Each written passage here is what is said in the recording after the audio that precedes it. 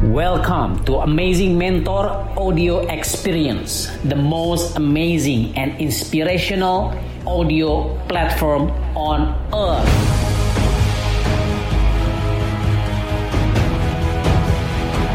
Happy listening. Dan gue inget Allah, gue inget Tuhan. Dan dari situ akhirnya gue bisa gue mulai memanage ya. Sebenarnya dengan gue punya beberapa aset tadi itu salah satu cara gue untuk supaya uang gue ini nggak berhamburan kemana-mana gitu. Dengerin lu, Investasi, ya kan? Anak muda lu mungkin punya duit, ya kan? Banyak nih kayak Bro Firdaus ya. Tapi ingat sampai bablas pergaulan, ingat Tuhan, ingat keluarga. Betul. Karena kalau misalnya lu berbuat something bad, kan bisa jadi itu juga karmanya gitu kan ke orang tua, ke keluarga, ke adik. Kena juga gitu. Yes. Kebetulan gue juga anak tunggal, jadi gue inget banget sama orang tua. Jadi apapun yang gue lakukan itu gue ini bakal bikin orang tua gue sedih atau enggak sih gitu. Kalau misalnya ini rasanya kalau orang tua ngelihat gue kayak gini, dia bakal sedih, ya gue nggak akan lakukan. Benar. Dan buat anak muda yang lain, gue rasa pasti inget sama orang tuanya juga. Jadi poinnya adalah sebelum melakukan sesuatu, lo harus ingat dulu orang tua lo, keluarga lo, supaya nggak berbalik gitu kan ya. Ya bahasanya jadi bumerang kembali kepada mereka. Betul. Sekarang gue mau nanya yang agak menarik. Dari sekian banyak orang yang gue wawancara di The Mentors ini, kan udah banyak nih gue wawancara. Ya, gue undang, gue wawancara. Apa sih prinsip? Jadi gue lihat ada benang merahnya kurang lebih miripnya sama, dan gue pengen tahu prinsip hidup lo apa sehingga lo bisa sekarang ya alhamdulillah punya kehidupan yang luar biasa gitu. Ya, kalau ditanya prinsip hidup ya, moto hidup gue adalah Yamaha, Honda, apa Harley? Oh itu motor, itu motor.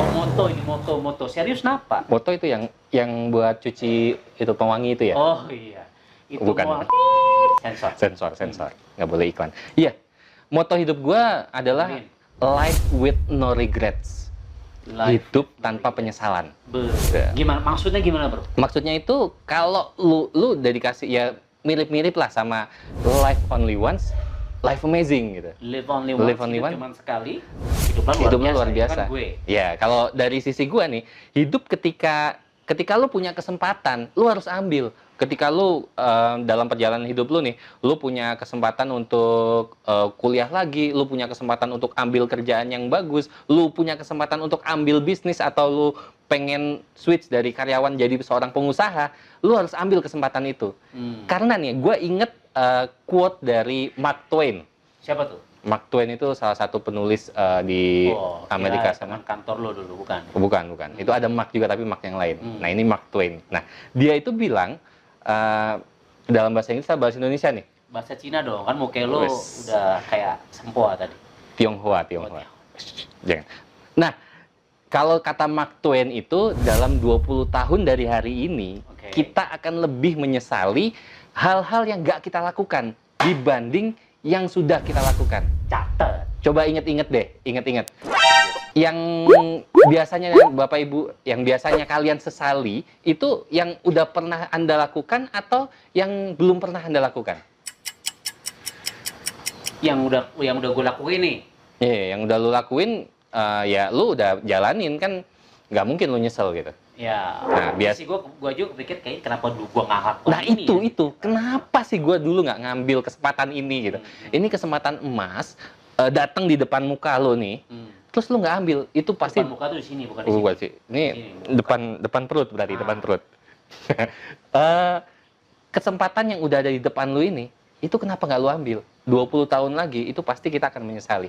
Gua pribadi juga punya kayak gitu. Dan apa tuh, Bro? Ini salah satu penyesalan gue ya. Ini flashback di sekitar 15 tahun yang lalu lah. 15 tahun yang lalu sebenarnya gue punya kesempatan. Berarti umur lo masih 2 tahun dong saat itu, 15 tahun yang lalu? Semudah itu kah? Iya. Semudah itu ya? Lu puji balik gue dong. Lu masih TK ya waktu itu, 15 tahun yang lalu ya? Lu makan di mana di sini? Lanjut. Ini Oke. Durasi. Oke. Jadi gue waktu itu punya kesempatan untuk kuliah di luar negeri sebenarnya.